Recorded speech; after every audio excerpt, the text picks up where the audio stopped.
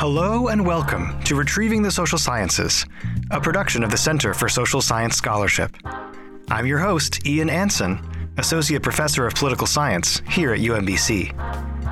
On today's show, as always, we'll be hearing from UMBC faculty, students, visiting speakers, and community partners about the social science research they've been performing in recent times. Qualitative, quantitative, applied, empirical, normative. On Retrieving the Social Sciences, we bring the best of UMBC's social science community to you. One of the most interesting, indeed amazing realizations that I had when I first began teaching undergraduates was that Americans are in fact deeply misled about college students. Yes, it is true that every year, thousands upon thousands of bright-eyed, eager 18 to 19-year-olds arrive on college campuses to begin a formative 4-year journey in higher education. Much like the opening scene in Don DeLillo's brilliant novel White Noise, Move-In Day is a raucous affair that witnesses these first-year students settling into their new on-campus living arrangements and bidding goodbye to their tearful parents before the minivans and the station wagons all disappear down the road. Record scratch moment. For the median American college student, this depiction of move-in is nothing more than a scene in a movie. That's because according to the Urban Institute, only around 36% of public four-year college students live on their college's campus. While that figure is obviously much higher for first-year students, it's the first piece of evidence against our contrived version of the college story. But it gets more complex, because according to the National Center for Education Statistics, only about 2/3 of college students are even below age 24. For an additional third, the tearful parents might not be departing campus in their minivan. The students might be driving the minivans themselves, with their kids in tow and a life in full swing. Adult learners comprise an impressive proportion of today's college students, and their needs are surely different than students who transition to college directly from high school. And when we factor in the notion that race and social forces likely make this dynamic all the more complex, we're going to need an expert to unpack these consequences. Thankfully, here at UMBC, we have just such an expert. Dr. Ramon Goings is an associate professor in the Language, Literacy, and Culture Interdisciplinary Doctoral Program. Dr. Goings' research interests are centered on exploring the academic and social experiences of gifted and high-achieving Black males, PK to PhD, diversifying the teacher and school leader workforce, and investigating the contributions of historically Black colleges and universities. Dr. Goings is the author of over 50 scholarly publications, including 4 books. He's received numerous awards for this work, including the 2016 College Board Professional Fellowship. And that's why I'm delighted to bring you our recent conversation right now.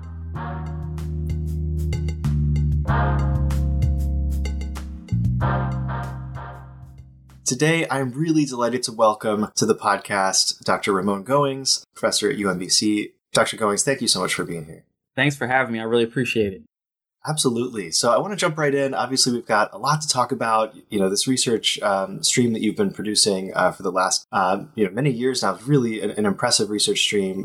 Books, articles, work in pieces like Inside Higher Ed. And so the research that you're working on focuses largely on the academic success of Black males. And I'm impressed to see that this scope of work really focuses all the way from kind of the pre-kindergarten level to the college level and then beyond. Yeah. And most recently, you've done a lot of work on understanding the successes specifically of adult learners. I think that's a really interesting angle here. And I wanted to ask you, first of all, I think a lot of listeners might be thinking about education and finding academic success in that kind of K through 12 or college level. What are the biggest differences you take in your approach between childhood and adult education in this realm? And why, right? Why focus on adult learners in the first place?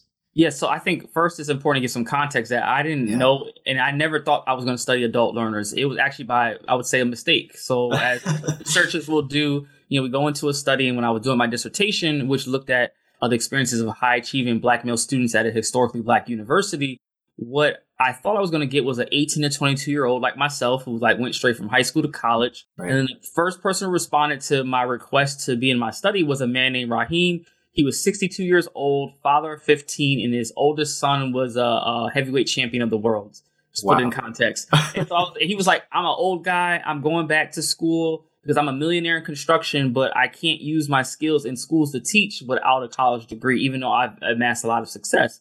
So he was like, I'm old, but if you want to be in your study, cool. And so I put him to the side. And then I had another man, Brandon, who was 39 years old at the time, father of 3, and he worked at London Stock Exchange. And he's like, I'm an old guy too, going back to college. I don't know if you're going to be apart. Put him to the side. And another person came who was a 30, let's see, at the time he was 36 and a retired veteran of a police force. He got hurt in the line of duty. And he's like, I'm going back to college to get my law degree. Wow. Okay. So it was all these things that I was like, all right, there's something here. And then I went to all the adult education scholars I could find and said, hey, I'm finding all, black male adult learners. Is there anybody doing this? And they're like, no, nobody's doing this work at that point in time. They're like, you should just run with it. And that's essentially what I did. So that's the only reason why I get that context to understand why I'm even studying this in the first place. Yeah, that's fantastic. I mean, I think about, my experience coming to UMBC for the first time and thinking kind of along the lines that you're thinking, right? I'm going to have 18 to 22-year-olds in this classroom. They're going to be of this specific age. They're going to be, most of them are going to live on campus. They're going to carry their backpacks around campus. It's like, that's not the reality of education, of college education in America today, right? There's learners of all kinds of backgrounds, all kinds of lived experiences that are bringing that experience to the classroom. So first of all, that's really awesome how much that accords with, I think, it's just kind of stereotypical assumptions about what college is in America today, but that's not that at all. And so that leads you to investigate this adult education, which nobody's looking at. So tell me more about this. Yeah, so I wanted to understand, what was their experience like? And they just talked about this idea, even though they did academically well, they just talked about the idea of being people who failed. And so I thought that was very interesting about their experience, is how they would describe their success was, if I described what they were talking about, was failure. And they learned so much. And just to give an example, Raheem, who was the 62-year-old, in one of my first works, talked about this idea that he dropped out of school in the 8th grade because he found that school was not relevant to him. He said he had all the skills that he needed as an 8th grader. He's like, why would I keep going to school? I can go there to pass the test, but it was limiting me in terms of the money I could make to support my family. And so I thought that was very interesting. And so just to see what their experiences have been and just continuing to study this population. And then looking back, my own mother was an adult learner. I hadn't thought about it until I started doing this line of research, just to see there are a lot of students who leave for various reasons. And sometimes they get framed as dropping out, but it's just kind of like, I need a pause for life. And then I come back. And so I had to really reframe my mind about what happens to students when they leave college. It's not like it's a death sentence, like they're never going to come back. Many of them do. I mean, even the work that UMBC is doing, to bring adult learners back to campus is phenomenal, because there are a lot of students who want to finish, but just might need the extra push later on in life. Right. So students are feeling the stigma, essentially. Yeah. Do you think that's a barrier to their willingness to come back? Feeling like they're going to be out of place? Yeah, I think that's a piece, but I think also what might be another piece is that they, depending on how long that gap in time is, literally technology has changed. Imagine if someone who left school in 2000 is coming back now. It's a totally different higher education landscape. And so it's how do I navigate these systems? Everything's different than what it was when I was here initially. And so I think a lot of times it's a matter of the knowledge base about how to navigate the systems of higher ed sometimes could be a deterrent. So it's even how do I go back and register? How do I figure out I was here so long ago. How do I figure out if my credits are still good? All those things that would prohibit a student from coming back. I think a lot of those systematic and procedural things, I think, are what are keeping students back. So obviously the focus of your research is mostly on Black males and Black male success in the classroom and in lifelong learning. Tell me a little bit about this particular population. Are there specific sort of theories or specific approaches that apply best to this group that might allow us to better understand how to sort of foster that level of success? Yeah, I think you have to look at them at each level. So in the K through 12 work, there are a lot of scholars who have been focusing on supporting Black male students in schools. One whose work I leaned a lot on was Gilman Whiting from Vanderbilt University. He has what's called the scholar identity model. It's kind of like this construct of how Black boys can be successful in school settings, and these kind of particularly 9 constructs that he has in his model, with the base of it and the foundation being self-efficacy. And I use that a lot in my work. And then I since extended that work because there was nothing at the time about adult learners, Black male adult learners.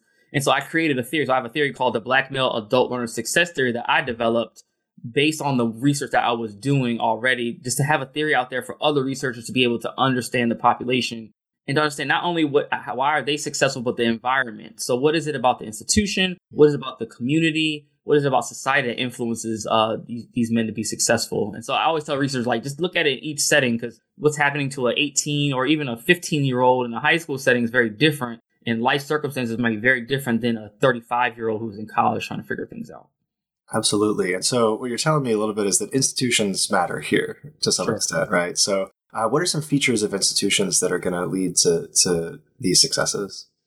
Yeah, I think it's a matter of, having caring people who see these students as having a lot to provide. And just to give an example, in some of my work, I found that when I've compared adult learners versus traditional age college students, we just take the college setting, is that the adult learners sometimes have more experience than the professors teaching them in a particular subject matter. And so a lot of times the older students had to figure out ways to not outdo the professor in class. And I've heard instances, and I've seen in our data, that where students knew that the professor was wrong, but they couldn't say anything because, like, I'm still a student is a power differential. So I think understanding the skills and the experiences that adult learners bring to our campuses, and then figuring out ways as professors to cultivate that in our class versus it being something that's challenging them, I think will be a key piece. Just some simple pragmatic things is like making sure that the university has childcare available. So, a deterrent for a lot of students is like, I want to take classes during the day. I may even have a work schedule that's flexible enough, but childcare is an issue. And so figuring out ways in colleges to be smart to do this, because then it gives their education students, the psychology students, your social work students, all these practical experiences with children, especially if they want to go into that field. It's beneficial for the students as well as the staff, faculty, and students that are on campus. So I think for everyone, something as simple as that is really impactful. Yeah, I think you're absolutely right that there are some synergistic opportunities here, are there not? Right? If administration's actually going to acknowledge that this is the reality of the lived experience of these students, you're right that programs and even staff and faculty can take advantage of those systems as well. So that's really an interesting insight. And certainly, I think it speaks to the broad applications of this research. One of the things on retrieving the social sciences that we really love about research, and especially the kind of work that you're doing, is emblematic of this, where it's not just pure research for research's sake, right? This obviously is this kind of stuff that has legs that can translate into real outcomes for students.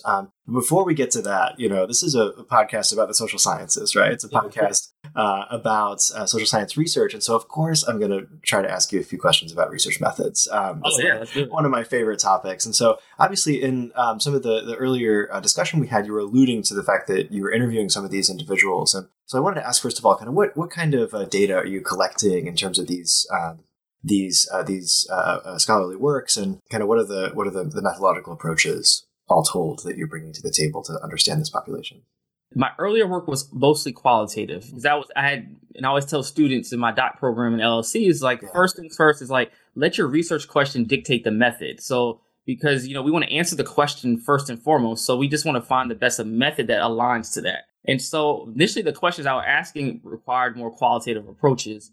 Since then, I actually went back. It's funny, I got a doctorate and then went back to school because I wanted to develop my statistical skill set even more than I had when I finished my doc program. So through an NSF project, I went back and started working with a psychometrician to develop my quantitative skill set, because I wanted to ask more quantitatively oriented questions and do mixed methods research. And so I just wanted that skill set. So now my work is leaning, I still do qualitative work, but now some of the questions I'm asking are more quantitative in nature, looking at large data sets and doing that type of work. So I always just let the question dictate where I go, and then I move from there. Yeah, that's fantastic advice. I mean, certainly something that resonates with me as a political scientist, right? Where we've I think triangulating across these different methodological approaches is a really valuable way to really understand power dynamics and how politics works in practice. But yeah, speaking of some of these larger data sets, are these things that you're obtaining through some sort of kind of secondary source, or sometimes are you creating some of these data sets? What's kind of the general approach here? Yeah, I've done both approaches. So I've gone out and collected primary data myself and surveyed students or done different types of work that way. But I also use large secondary data sets like the Maryland Longitudinal Data System. They have a data set I've used for IES grant that I currently have, looking at diversifying the Maryland teacher workforce. Also use like the National Center of Educational Statistics. They have an educational longitudinal study that's more, national data set. So I've used kind of all the state, national, state, and then also stuff that I've collected myself. Wow, that really speaks to the incredible success that you've been able to leverage with this additional set of skills that you went back to acquire, which, I mean, that's an incredible story, right? That's really cool that you're able to do that. And I think to any students that are listening, I think that's an inspiring story to say, you don't need to pigeonhole yourself and say, oh, I've even gone through the PhD program and I'm just a methodologist who does this one specific method. There's always room to, again, chase that question and develop methods that are going to, allow you to respond. If I could add to that too, just for students to think through, like, if you don't have the skill set, especially when you finish up, then work with someone who does. So if I needed somebody with that, like, there's my stats level goes to a certain point, and then like I need a psychometrician or someone else who has a very detailed, very thorough skill set. I bring them on board, and then you just make a team, and it works like that. Like, you don't have to do and be everything yourself. Yeah, that's such an important piece of advice, because I think that this varies sometimes by discipline a little bit, right? But I think some disciplines tend to do this kind of lone wolf approach, right? Where you've got to be everyone and everything in your project. But I mean, I think the trend is more towards this idea of robust collaboration, because we can't do it all. I mean, we're specialists, right? Specialists in theory, specialists in method, specialists in understanding specific approaches and in studying certain populations. And so, I think that speaks to the way in which you've been able to create this very robust approach to this research subject. So, no, that's I think fantastic insight. And again, students, or maybe even not just students, faculty who are listening, right? That's an inspiring kind of statement, I think. And in terms of inspiration, right, I want to talk a little bit about impact, right? So this is obviously research that can have a real meaningful impact on the lived experience of students and sort of just people in general. And so I want to ask a little bit about whether you've seen this research having effects on the way that pedagogy is working in real life. And if so, that's awesome, right? But maybe if not, in some cases, are there areas where maybe you'd still like to see these ideas implemented more effectively? Yeah, so I have another research area around diversifying the teacher workforce, and I've seen a lot of impact from that work. Just to give an example, I had written a study because I was very interested in why there are not a lot of teachers of color in the profession.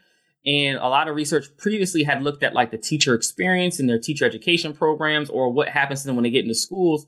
But I was saying that, human resource officers, who are the first line, if you will, in a school district, sometimes play a role, and no one was focusing on them. Mm-hmm. And so I studied HR officers to understand how did they get into their positions, and then how are they approaching diversifying the teacher workforce.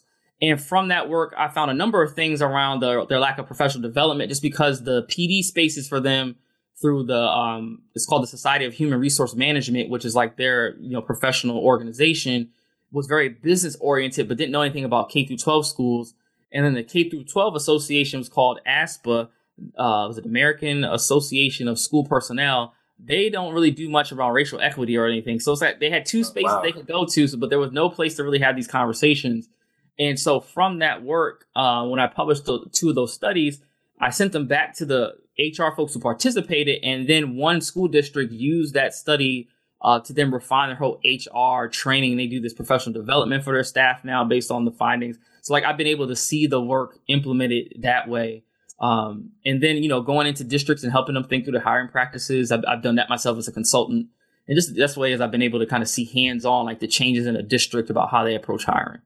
Wow, that really speaks against the idea that institutions matter a lot in terms of these outcomes, right? And very, very surprising to think that you're able to uncover these spaces where, maybe like DEI work is just not getting embedded at all, which, we'd like to think maybe in 2021 or 22 or 23 that this is pretty prevalent. But yeah, there may be hidden corners that are nevertheless really impactful for the student experience where this is just not happening. So, wow. So how did you sort of uncover that link? How were you able to identify these specific stakeholders as kind of important in this? It was just kind of a process tracing. I just always think through what's missing. I'm like, the conversation is so teacher centric, and I'm like, I get it, and we know a lot, but there's something else happening. And there was a particular study that I was leaning on that they had found that when Black and white teachers had the same credentials, that Black teachers were less likely to be hired in a district, and then when they were more likely to be placed in a higher need school.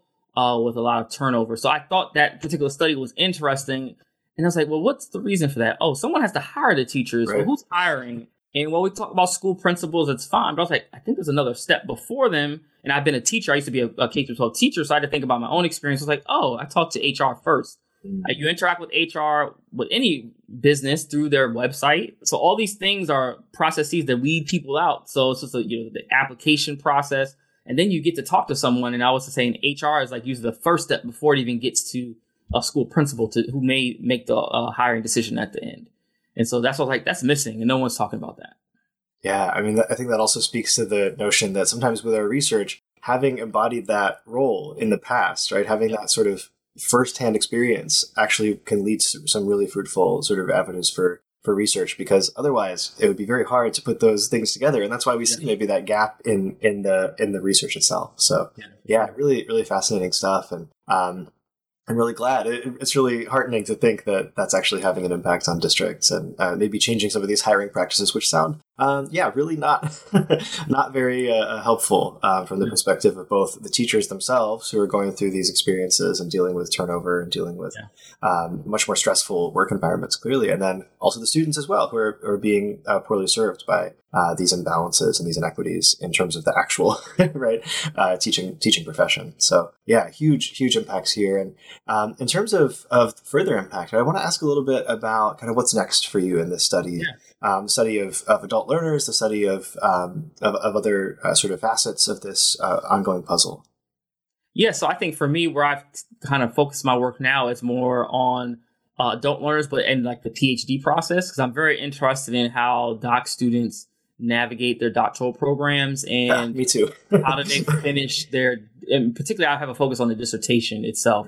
And so how are students actually writing and defending their dissertation? So that's been my kind of leaning toward. I do as a practitioner. I have an organization called Done Dissertation where I help doc students across the country I have a process that helps them finish a dissertation quickly. And so I'm just always interested, like, how are they doing it? And so I do the work as a practitioner, but I also study it now as well, just to see like what's going on in the doc program and what gets students caught up at the dissertation phase where coursework are able to easily navigate, but the dissertation process seems to be looming over a lot of people's heads. And a lot of people have been stuck for a number of years, unfortunately. Yeah, that resonates a lot with me.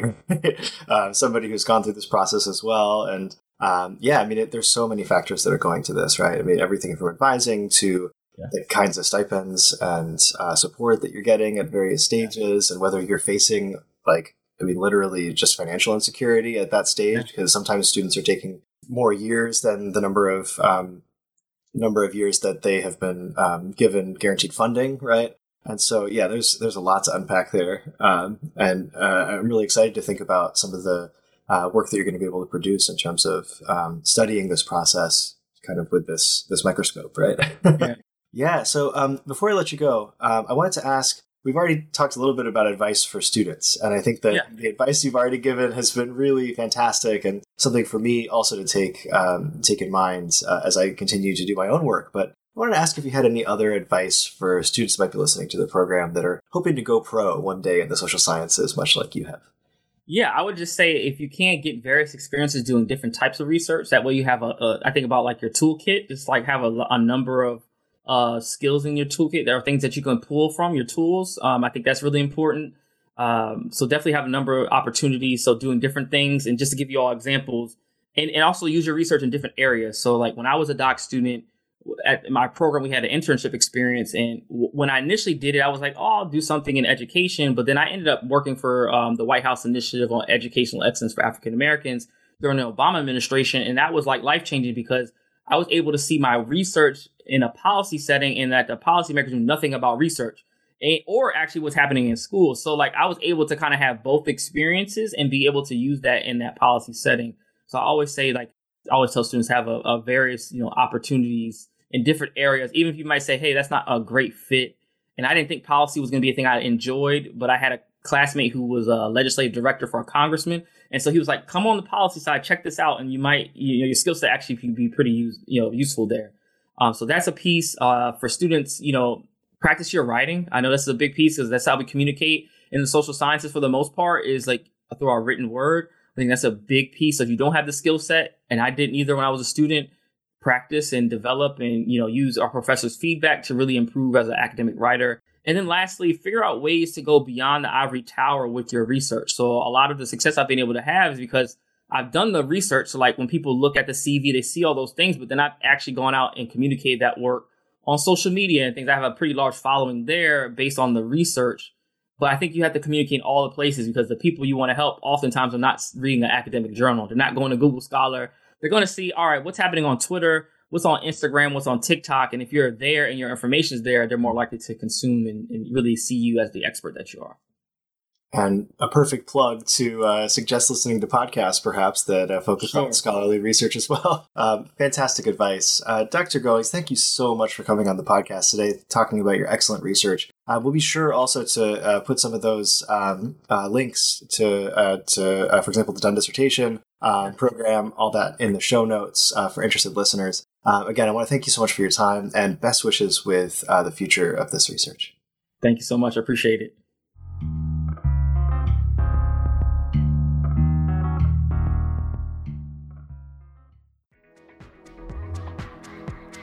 Campus Connections. Campus Connection. Campus Connections. Campus Connections. Now it's time for Campus Connections, a part of the podcast where we connect today's featured interview to other work happening on UMBC's campus. And today, our intern Alex has another great connection to share with us, and I'm excited to hear about what he's discovered. Thanks, Dr. Anson. This week's Campus Connection, we'll be taking a look at an article published in the Journal of Health Care for the Poor and Underserved in 1991. The title of this article is Helping Gifted Black Males Succeed in Science, and it's written by none other than our previous UMBC president, Freeman A. Hrabowski. At the time, he was the vice president of UMBC, but his work rings very true to this episode. In this article, Dr. Hrabowski discusses how there are fewer and fewer African American men in the sciences. He speaks about the various reasons that might be, including the roles parents play, and how high school teachers impact African American students. He goes on to speak about the Meyerhoff Scholars Program, which aims to address these concerns by allowing minorities a greater access to the sciences. That's all for this week's Campus Connection. Back to you, Dr. Anson. Thanks as always, Alex, for your intrepid reporting. I hope you enjoyed getting to learn about some great educational research happening right now at UMBC. I certainly feel inspired, and I hope you'll similarly feel inspired. So as always, keep questioning.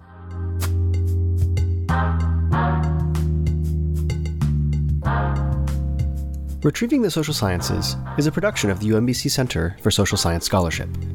Our director is Dr. Christine Mallinson, our associate director is Dr. Felipe Filomeno, and our production intern is Alex Andrews.